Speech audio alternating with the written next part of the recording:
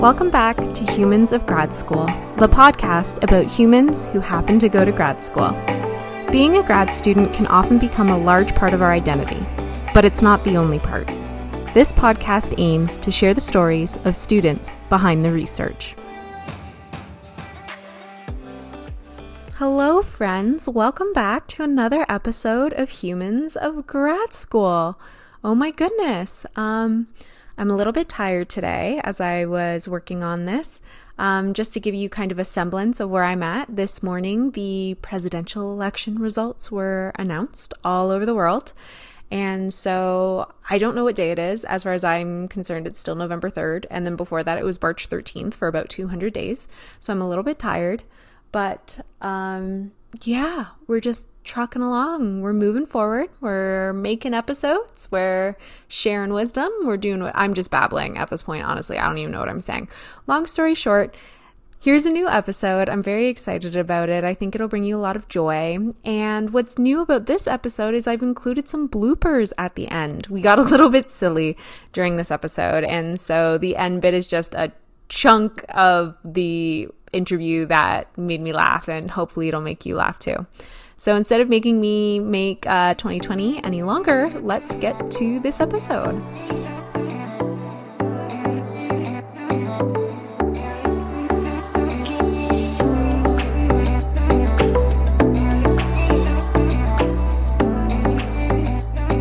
Today's guest is Srikar, naive optimist, continent hopper, and haver of nices. Let's hear his story. When I was growing up, I was one of those kids with like way too many goals and no tangible way to achieve them. Like my first thing, I think, was an astronaut. I had fully convinced my parents that I was going to be an astronaut. But then I changed to like a baseball coach. I wanted to be a baseball coach. And then I realized I wasn't very good at baseball. So over time, it kept changing. The first thing I think I would say astronaut. And then that evolved into a scientist because I realized that I prefer not actually doing. So I know that astronauts often have a lot of like physical training and things like that. And I never saw myself doing those kind of things. So I was like, I would much rather just learn about things and find out more about things. Yeah, that's pretty much what I would say I wanted to be when I grew up. But then, yeah, and now I am a scientist. So it is cool. Yeah. Okay, so to backtrack for a second, Yeah. how did you end up wanting to be a baseball coach? Well, so when I was 7, my parents and I moved to Japan. And when we lived in Japan, they wanted me to like do stuff in the local community, and they decided that there's like this school close by where they have weekend baseball lessons, and so they put me in baseball lessons. But even though I wasn't very good at baseball, I was like I think I had like a mind for baseball tactics. Like I understood the game even though I wasn't very good at playing it, and I always thought that maybe that's something that would be cool to do. Because I would often, when my coaches would talk to me about the game and like tell me what to do, I often liked that part more than the actual playing of the game. So I think that's where it probably started. And even later on, when I was doing high school in my undergrad, I think that like sports coaching mindset was still there, because I when I was 6, I fell in love with soccer or football. And to this day, I still have like a low-key goal of trying to learn more about coaching in soccer, because I think it's a very interesting concept. Because when I would watch a lot of teams that I really liked and managers that I really liked, something that really stood out to me was that people can put pieces of their personality into the way in which they play a sport. And it was quite interesting how like soccer managers' personalities would show in the teams that they would put out and the tactics that they had. And I kind of like that's a concept that's very interesting to me. Yeah. How did you take notice of these soccer coaches' personalities? Honestly, through interviews. So you'd like the interviews that they would give, I think give a really big insight into how they think, right? There's certain coaches who are way more aggressive. They're way more sort of in the way that they play. They don't really, their teams are very physical. They don't play defensively. And so when I watch interviews of them and then I watch their teams play, I'm like, yeah, of course, this guy has a team that plays like this. But then there's other people who are way more, calm, tactical, kind of philosophical, and they have emphasis on sort of the beauty of the game. They have these notions of we have to play as a single unit. The goal that is created has to be beautiful. And like I think for me that's more what I would associate with. Like there's a certain beauty associated with team sports that's always been very attractive to me. And I don't know when exactly I became conscious of this, but I think that it was always there. Like there was when I would watch really great teams score really great goals, I think it would give me a certain pleasure that, yeah. And when I noticed that, I was like, okay, it would be cool to like actually make this if I was ever a coach. Yeah. What kind of teams currently would you define as a really great team? Oh, so currently it's a bit of a harder question because the teams that I support largely two teams. It's a team in the UK called Arsenal and a team in Spain, Barcelona, which I think a lot of people have heard of. And it's because they play a very cohesive style of football or soccer.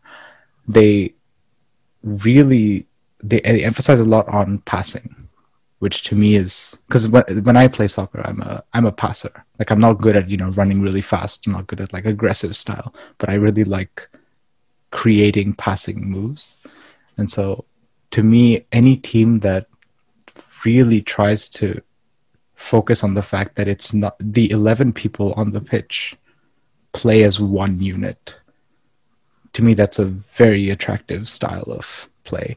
Now Arsenal had this back in 2003. Like it was a great season for them because they won the title without losing a single game. And this was the pinnacle of performance that they ever had. Similarly, Barcelona, at the beginning of this decade, I mean the 2010 decade, they had, I think, one of the greatest teams to ever play the game. And when you watch them play, it's almost like all of them had the same mind. It's like they didn't have to look at where their teammates were. They just knew how the tactics were playing out. And the manager at the time was also a very like eccentric, creative guy, and you could really see that in the way that he would play. So currently, both of these teams are not playing very well. But so it's hard for me to say that I feel that way about current teams, though there are teams that are playing very great soccer right now. For example, like Liverpool's playing really good. There's some teams in Germany who are playing really good soccer in this sense, but the teams that I care about, they're not doing very well. Okay. I'm not going to lie to you. I don't know very much about professional soccer, but I'm just going to shout out a couple of names and you tell me whether or not they're overrated. Okay. Oh, okay. Okay. Is Cristiano Ronaldo overrated? No. He's actually like, he's good. So there's a common rivalry that people cite between Ronaldo and Messi. That was the other person I was going to ask you about because those are the only two names other than like some members of the Italian soccer team. Right. So Ronaldo and Messi are great for different reasons, I think. Messi is the kind of person who, when you watch him play, you are convinced as a viewer that he was put on this earth to do this. Like, there's nothing else that he could have done, because he is insane. Like, when you watch him play, it's like the ball is stuck to his feet. You're not able to get it off him. He's great at almost every aspect of the game. He works really hard.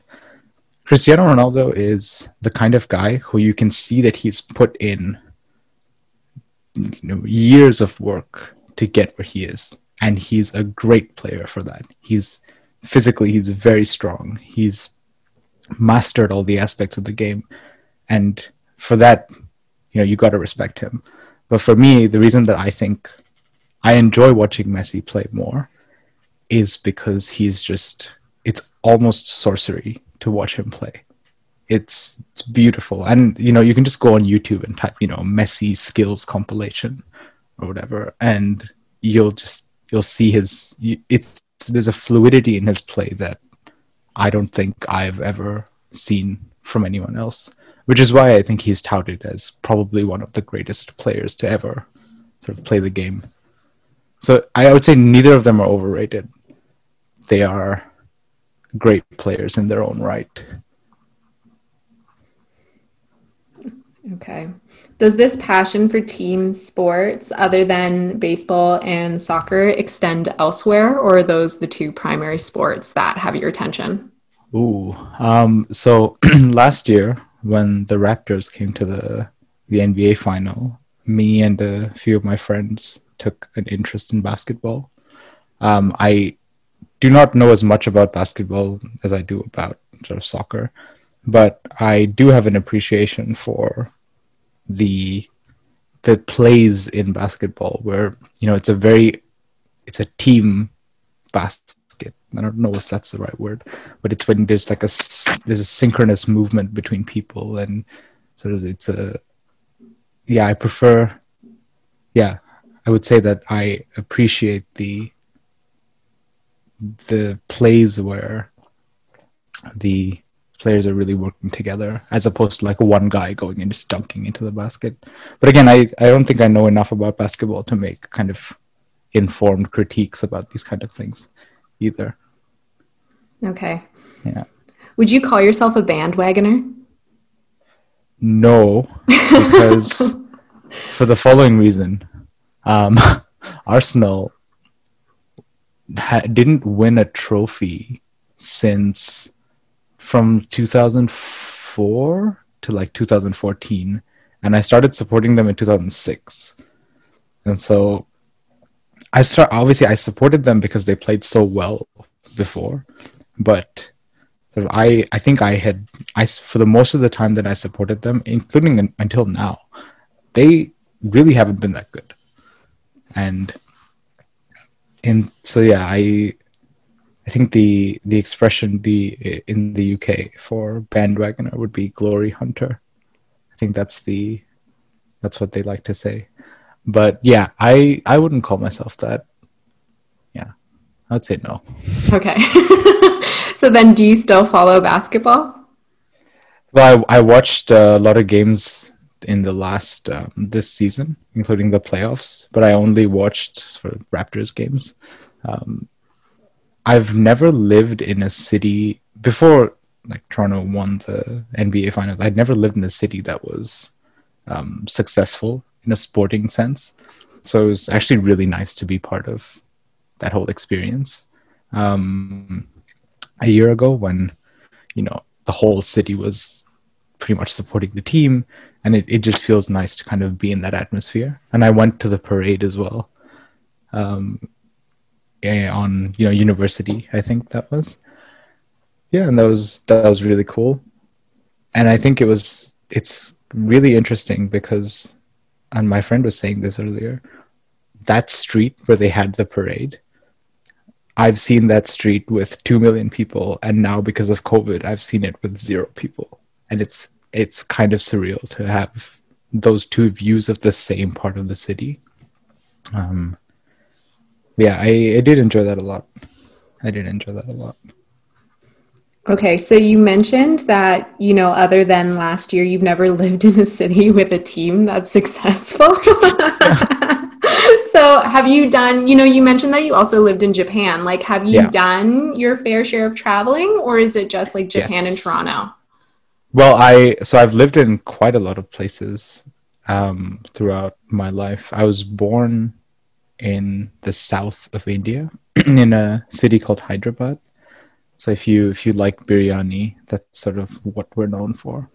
But I didn't live there very long. Because my dad worked in finance with the Indian government for a while, so we had to move around a lot. And we moved to Mumbai, which is where Bollywood movies are made. And I stayed there until I was about 7. And then they sent my dad on this assignment to Japan for 4 years. So then I moved with them to Japan. Then we came back for a while to India for me to finish high school in Delhi, which is the capital. And so while we were in Japan, we lived sort of a really expat kind of life. And I remember when was leaving Japan, I wasn't happy with that. I'd felt that, I didn't get the most out of the country that I could have. So when I was finishing high school, I really had this desire to go back to Japan and sort of quote unquote live like a local. Um, so I figured my undergrad was maybe the only time where I could take such a drastic step. And I did. So I moved to Japan for my undergrad. And so I lived there for 4 years. I traveled all around Japan and nearby countries.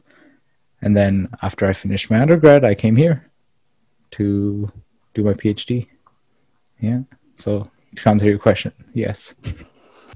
How did you end up, after finishing your undergrad in Japan? How did Mhm. you end up in Toronto? Right. So I'm a big believer in changing scenery every once in a while. And so I'm lucky in the sense that my parents, when I was a kid, like loved to travel. And so I traveled a lot with them. I've had the opportunity to see that the world is a very big place. And to me, the idea of just settling down in one place is slightly at least not right right now. It doesn't seem like something that's very attractive because I feel like there's so much to see.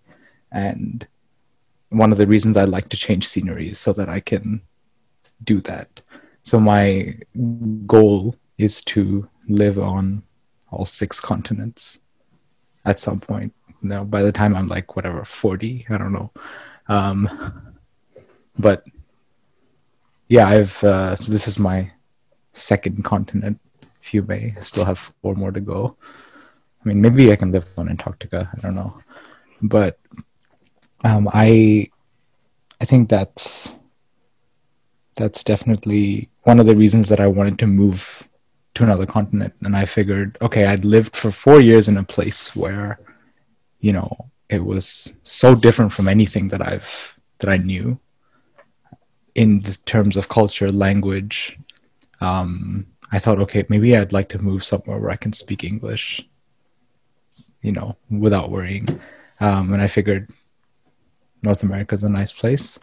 My supervisor at the end of my undergrad thesis had knew someone here, so he suggested that I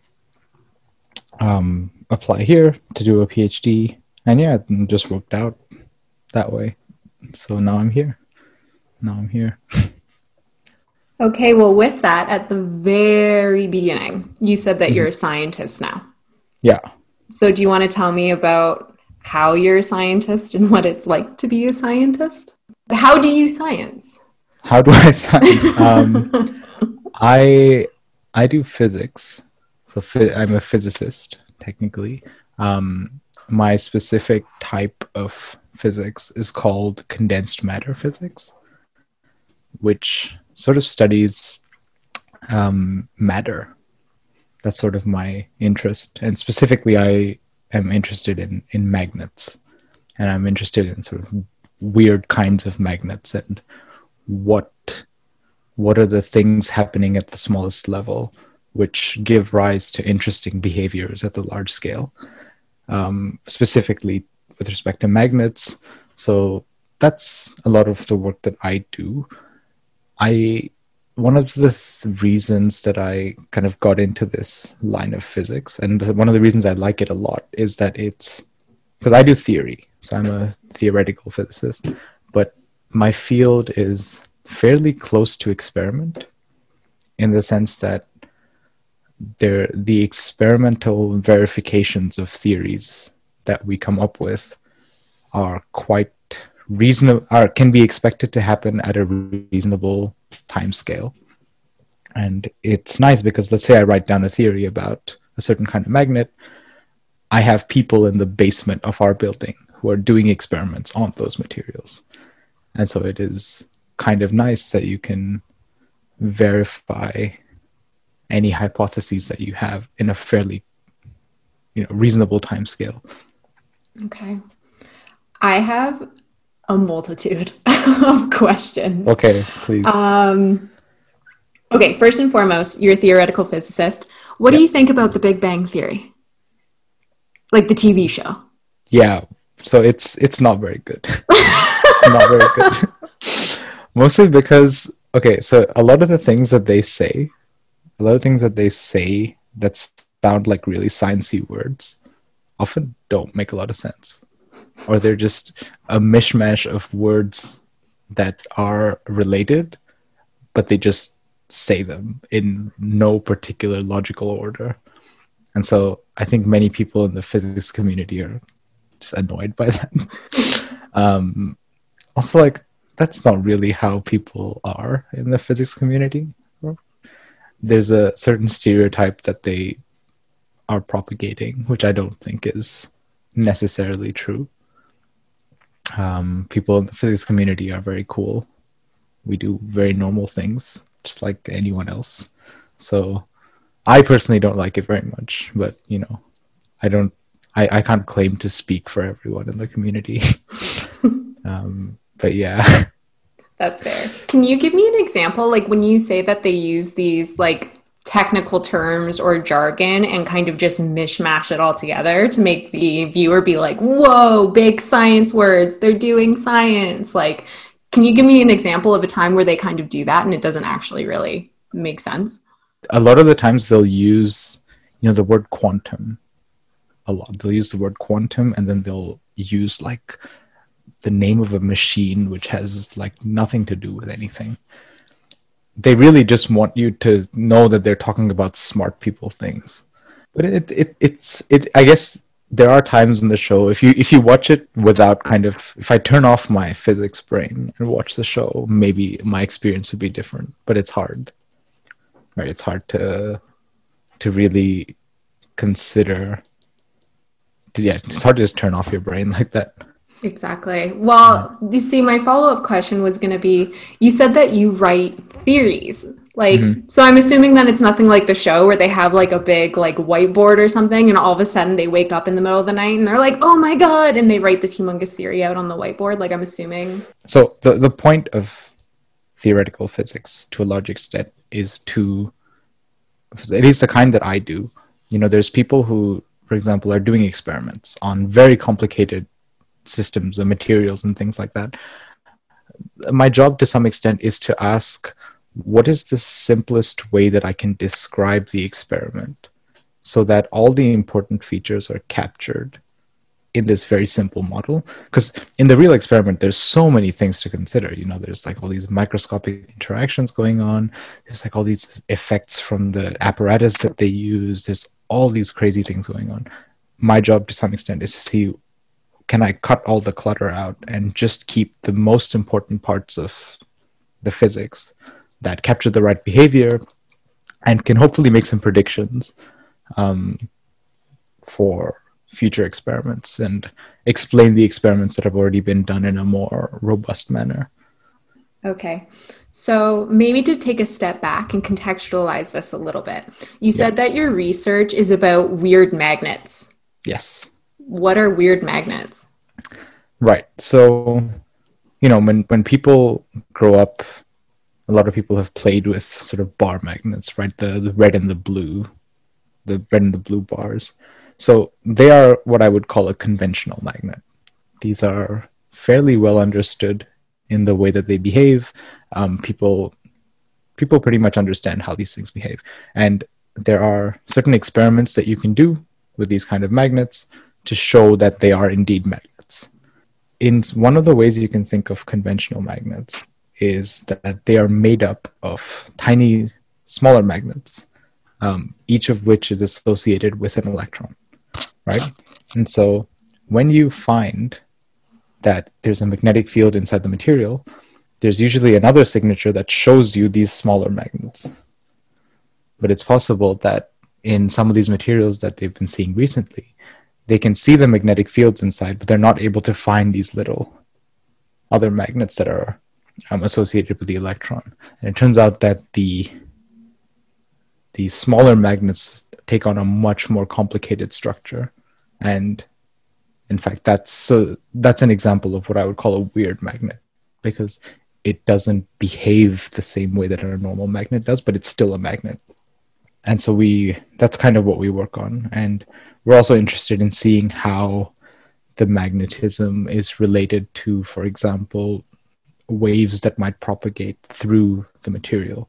And this is something we're still working on, but it's an ongoing process. And I think it's very interesting because when you look at these materials, they're pretty unassuming. They're just a block of something, but there's so much rich and interesting physics going on inside these seemingly boring materials, which is, I think, very interesting.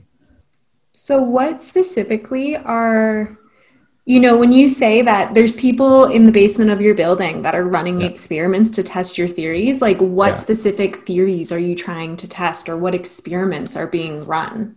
Right. So, for example, just going back to what I was saying before, um, I can say, okay, there's I can tell you this is what I think is going on at this temperature, which is why this magnet behaves a certain way.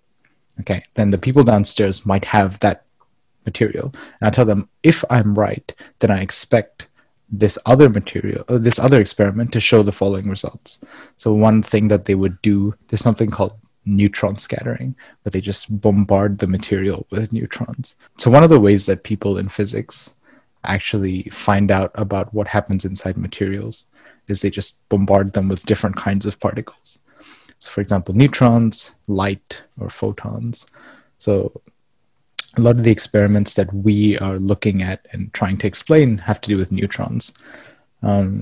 So we make predictions for what certain neutron experiments should show, and then our collaborators have neutron beams which they can use to sort of bombard the material with, and then they will tell us if their results will match what our theory predicts. And so that's what I meant when I say people in the basement, or not just people in the basement. We work with some groups at McMaster and some universities in the States where people have a lot of data available for us to play with. Okay.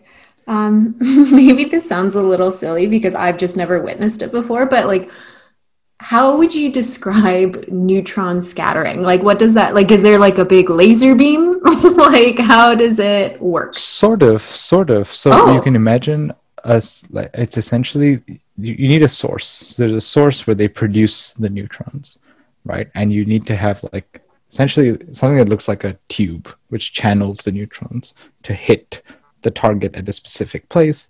And so once you produce the neutrons, the only thing is to have them at the correct energy that you want them to be hitting the target at. And yeah, it's essentially like a beam of neutrons, a beam of particles that are just speeding towards this material, and they'll hit the material and they'll scatter off. And then the way that they scatter off tells you a lot about what's going on inside the material. And so that's why these materials are called neutron scattering experiments. And so you can find out about the structure of the material. You can find out about what you can do is also you can impart energy into the material. So you can like hit it, and there's some energy that goes into the material, and the way that the material responds tells you about how the energy is distributed inside the material. So that's sort of one simple way to think of neutron experiments. But it's a very kind of complicated field in and of itself, and I can't say I fully understand it either, like all the nuances. I just understand roughly what they're measuring and what I need to calculate. Yeah. Okay, so when you say that the neutrons like bounce off whatever material, and this goes back Yeah. to our talk about weird magnets, like what are Yeah. these materials that you're kind of putting there for these neutrons to hit? Like, are you sitting there like witnessing this happen? Well, obviously the when you say I'm not witnessing it happen, as because I'm not the one in the experimental lab, but you often don't actually see the neutrons hit the material because you have to maintain a really low pressure, temperature, so it's really enclosed. But what you're seeing is where the neutrons scatter off. So what you can kind of imagine is a sphere, and you have the sample sitting at the center, and so you have the neutron beam coming in, and then what happens is the neutron beams sort of go inside and then scatter off whatever is making up the material. Where the neutrons scatter off onto that sphere tells you a lot about the structure of the inside of the material. These materials, there are many different kinds. There's many names, people call them perovskites, spinels, but they're just different arrangements of atoms with certain properties at the end. They're crystals, essentially. And, all of them have sort of different interesting physics going on. And I think what's really interesting is that crystals with completely different structures sometimes show very similar behaviors. And that's something that tells you that this problem is interesting, because there's something much deeper going on rather than just something related to the structure. Have you yourself, after these experiments have been run, noticed particular patterns with certain crystals or materials? Yeah, I don't think I can talk too much about that right now. There are cases where there's some sort of physics going on which is very similar between two crystals that seemingly have nothing to do with each other. And the reason that they do that is something that we are trying to figure out as well. Like, how is it that something so different can show such similar physics? Is it just a coincidence? I don't like to believe in coincidences, so we'll see. Okay. So then I guess, like, are there like super broad implications for this? Like, if certain materials display a certain type of pattern when they undergo neutron scattering, Yeah. like, is that a huge deal? Like, what does that mean? It depends on what the signature is, right? So one of the things with these weird magnets, which are the technical term for them is multipolar magnets, and one of the implications is that because the smaller magnets that are forming the full magnet have such a complicated structure, and they're very robust. And what this could mean is that you could, for example, store information in these complicated objects in a way that's more robust than what we have right now. So the current storage technology can rely on those initial, very simple electron type magnets. So that's one implication. There's other people who work on things like high temperature superconductivity. So superconductivity is when you can transmit, say, current without any resistance and without any loss of energy, which, I mean, you can imagine how that's going to be a huge thing if we could transmit power over large distances without losing any energy. And so one of the issues with that right now is that you can only do that at very low temperatures and very high pressures. So one of the things that people in the community are trying to figure out is, can we do this at a reasonable temperature and a reasonable pressure? And that is something that would, for example, change the world. that would change pretty much everything that we do in a very profound way. So there are huge implications to some work, though I personally am not working on this groundbreaking stuff. Maybe someday. Who knows? Well, how did you even end up here in the first place? In this field? Yeah. Well, when I was an undergrad, I wanted to do what I'll call the sexier physics, which is like the, astrophysics or particle physics. And so I worked with a professor of astrophysics for a while, and I just got really bored because, I don't know, maybe the project he gave me wasn't very good, but I was just doing like numerical simulations the whole time, and I wasn't really like, enjoying it. So I decided, okay, let me try condensed matter. And I met this professor who I just asked him, like, can you just tell me a bit about your work? Like, what do you guys work on? I'm looking to join a group for my bachelor thesis. And he showed me a presentation of what he does, and I was like, wait, why is this so cool? He sort of convinced me that there's a rich depth of physics in stuff that is lying around us. And he showed me how there's so much that we don't understand about things that are very, very simple looking, and they're experimentally accessible, as opposed to like astrophysics where you need to build these massive telescopes or satellites which take years and years to build. So I think that's kind of how I ended up in the field. My undergrad work wasn't completely related to this. I had worked on like a very simple theoretical model just to play around with. But now I think I have a much greater appreciation for a lot of these things. See, it's funny because you say like a pretty simple theoretical model, and for me, I hear theoretical model and like my brain implodes. Well, I mean, theoretical models, people make theoretical models all the time in all fields, right? If people are modeling sort of population dynamics, that's a theoretical model.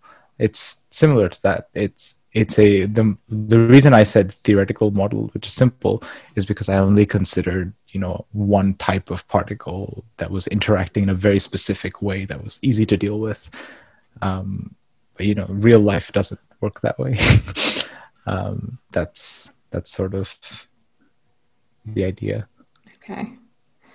So, thinking about your research and the work that you do, if you were like at a party and let's say there's a bunch of researchers at a party and you're all trying to talk about your research and you had to do like, when you're in like a seminar and you have to do introductions and they're like, oh, say a fun fact about yourself.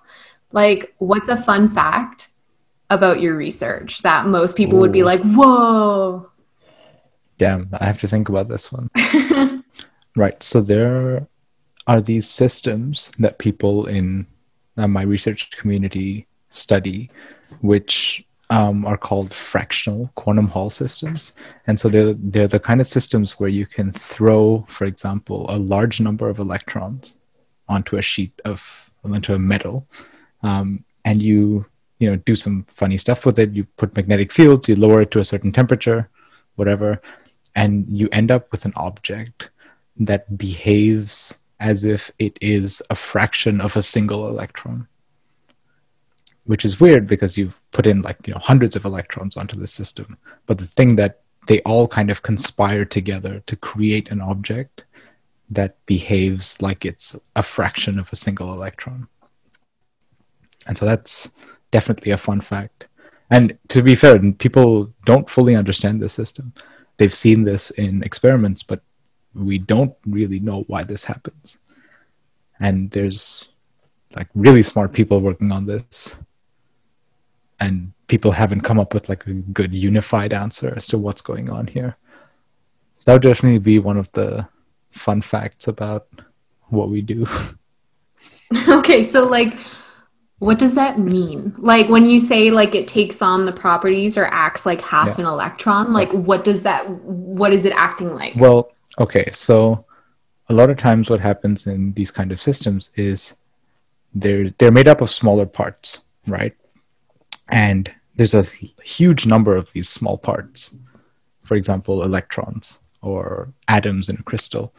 But the physics that shows up in the experiments, and sort of one of the ways to understand this is that all of those objects are, because they're all interacting with each other, they act together. And one way to kind of imagine this, okay, so have you ever seen those spring toys? Which Like a Jack in the Box or not like exactly. So you can imagine like two balls connected with a spring, Okay, I'm going to imagine that. right? Okay. Yeah, so can I imagine two balls connected with a spring? And what you can do is, actually, if you were to track the motion of each of these balls, if you throw it up in the air, for example, and your job was to calculate the motion of each of these balls, it's very complicated because there's sort of many different forces and everything acting. But it turns out that you can consider a certain combination of the two balls, and that combination behaves very simply. So, in a similar way, all of these constituents of a crystal or a system can be thought of as sort of a combination of all of them that behaves in a much simpler manner than the individual atoms would on their own. And this collective object behaves like a fraction of a single one of the objects, which is weird, and we don't fully understand that yet. But it's very exciting because they think there's a lot of applications to kind of computing, for really fast computers, what people call quantum computers. That's definitely, yeah, it's a hard problem, but it's a very interesting problem for the people in the community to be considering. I don't fully understand it. That's completely fine. To be honest, not many people do. I myself included, I do not fully understand. That's okay. We're all in this together. It's very interesting. Yes, we are. We are. It's definitely one of those things where even though when you say it, it sounds crazy, the real craziness is in sort of working it out. And a lot of the things that I heard about as a kid with physics, I realized were so much cooler when I learned the math and kind of worked out the details on my own. And I think that at least in physics, a lot of the cool things like quantum mechanics at some point will become things taught in high schools because I think they are almost like a culturally very significant things in human history that we've come up with. So I really feel like we will soon be teaching people more about this. And so more people will get to know about a lot of the exciting things that are happening. Okay, so you had also mentioned, like, I hope to be doing this kind of work in the future. Like, where are you hoping you're going to end up? You mean from a research perspective or in like Well, do you think you're going to end up doing research? Well, one of the reasons that I even did like join the PhD in the first place because I like the process of doing research. Like it's nice, I like the idea of getting together with people, discussing ideas, and then trying stuff out, failing, and then trying again, and then like having that moment where it just works. That's a nice feeling. But academia is a very competitive space. And I'm a very relaxed person overall. And I don't know if I want to put myself through that sort of very competitive process. I don't have an answer yet. Like maybe my PhD will go really good and I'll be, really dying to do a postdoc. But at this point, I don't really know because the more time I spend in the PhD, the more I realized it's a very cutthroat world. Yeah, and I just don't know if that's what I want to do at this point. But it's definitely a possibility that I will end up in research. It really depends on how the next sort of 2 or 3 years of my PhD go. So, TBD.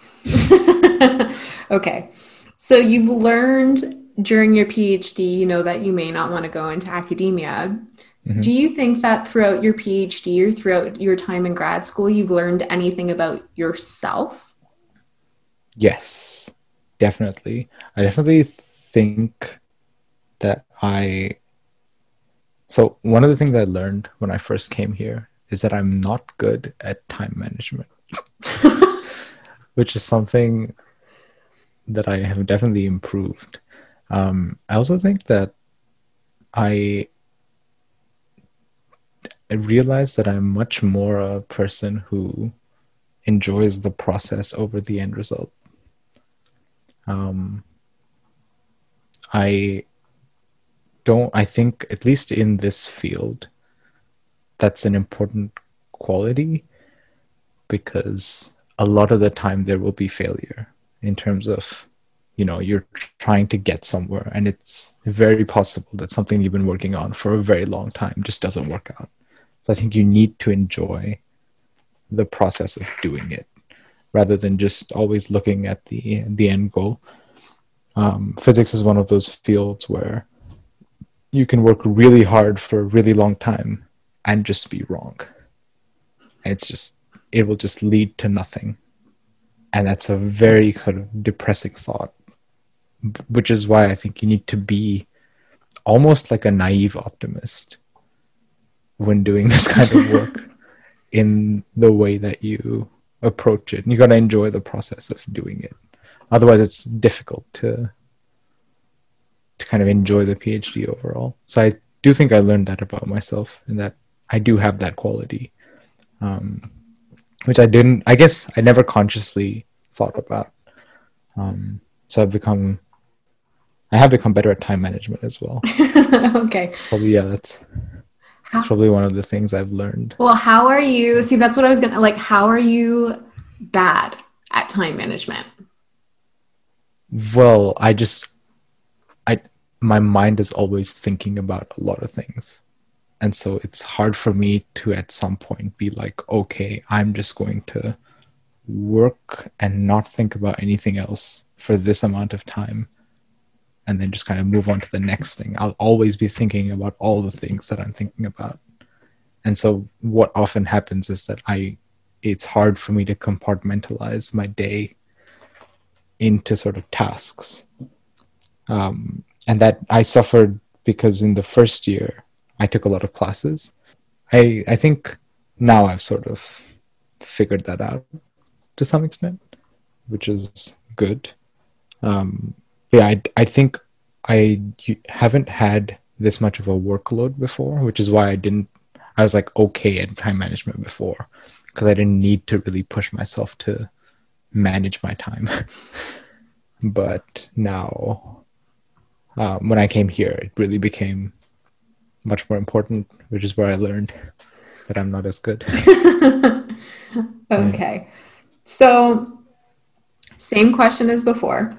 We Hmm. know that you like the process over the end result. We know that you've done quite a bit of traveling and that you'd like to live in all the continents. We know that Hmm. you're bad at time management. Yes. Would these be your fun facts at a party? Would these be my fun facts at a party? What would be your fun Uh, fact? sure. Yeah, these would be my fun facts. I would also say that I guess I could say I speak 4 languages. Is that a fun fact? That's a super fun fact. What Yeah. languages? So I speak English. I speak Hindi, which is the main language in India. I speak Telugu, which is a South Indian language, and I speak Japanese. Yeah. Fluently, like read and write? Well, I can my Japanese is at a conversational level, and in terms of like writing, they have 3 scripts in Japanese, so I can read 2 of the 3 scripts like perfectly. The third script has about 10,000 characters, and so I cannot read all of them. I can read at most like 500 to 1,000. But yeah, that's not. So I wouldn't say I'm fluent at sort of reading, but speaking and reading the easier scripts, yes, I can do that. I hope to learn. So my one of the things I've wanted to do, and I keep putting this off because I always have too much to do, is I want to learn French, Spanish, and Mandarin, because those three languages, I think, those four languages, along with English, I think give me access to a lot of the world. Like a lot of the world speaks those four languages. And so I think those four, if I had like a life goal, it would be one of my life goals would be to learn those four languages. So I can sort of go to all these places and be able to experience them fully. Which of those languages would you want to learn first? Like, which one would be number one on your list? Spanish, to be honest. Just because I really want to go to South America. My sister and I have always, like, we've been talking about this for years. We've been saying, like, let's go to South America. Because she lives in Australia and I live here. So we keep saying, like, South America is like a good meeting point for the two of us. And we've been sort of talking about going there for a while. And so if I can learn Spanish quickly, we can do that. Yeah. You've spent this time traveling and learning about yourself and physics. Are there any words of wisdom or things that you've learned that you think are really important? Yeah. I think the most important is that people are very complicated. And there's no one way to go about the world. If I was to condense this into a phrase, it would be give the most charitable interpretation to other people's actions as you can, or give people the most benefit of the doubt as you can. And usually that's a good way to live. I think it also, like, it's just part of what I said before, is like there's a naive optimism in my personality, and that I don't like to assume bad intentions upon people. Everyone's sort of here to have a good time. Yeah, that would be the thing that I have learned. There's a YouTuber who I really like. Just a note, this YouTuber's name is David Vajanic.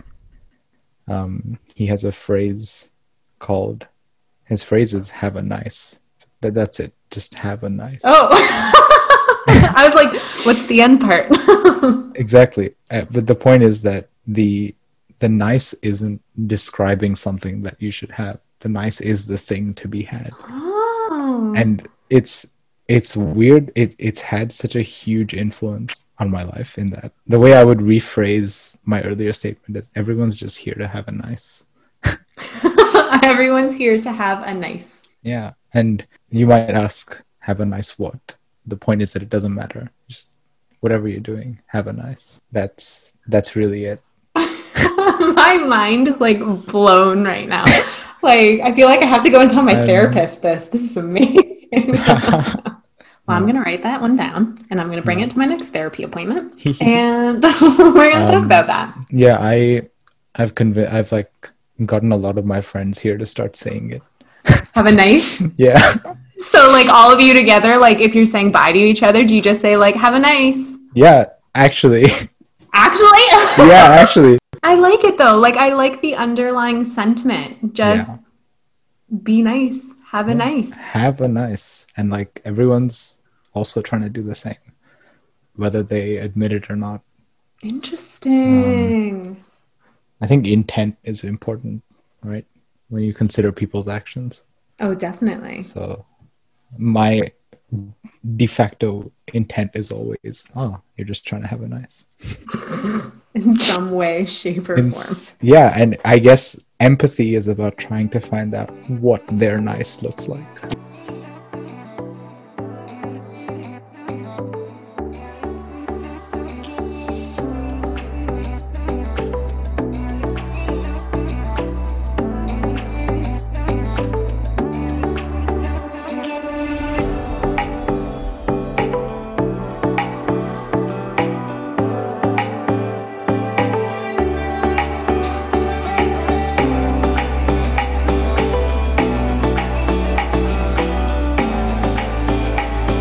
This has been Humans of Grad School. You can listen to this podcast on Apple Podcasts, Spotify, and anywhere else you listen to podcasts. You can also follow us on Twitter at Humans of GS or Instagram at Humans of GS Podcast. If you want to get in touch, email humansofgradschoolpodcast@gmail.com. Thanks so much for listening. Oh, That's all. It's all about finding the nice. Yeah, sometimes the nice is hiding behind a bad. Behind a bad? Don't be a bad. Have a nice. See, I've converted you as well. We're good. We're good. Oh my God. Okay.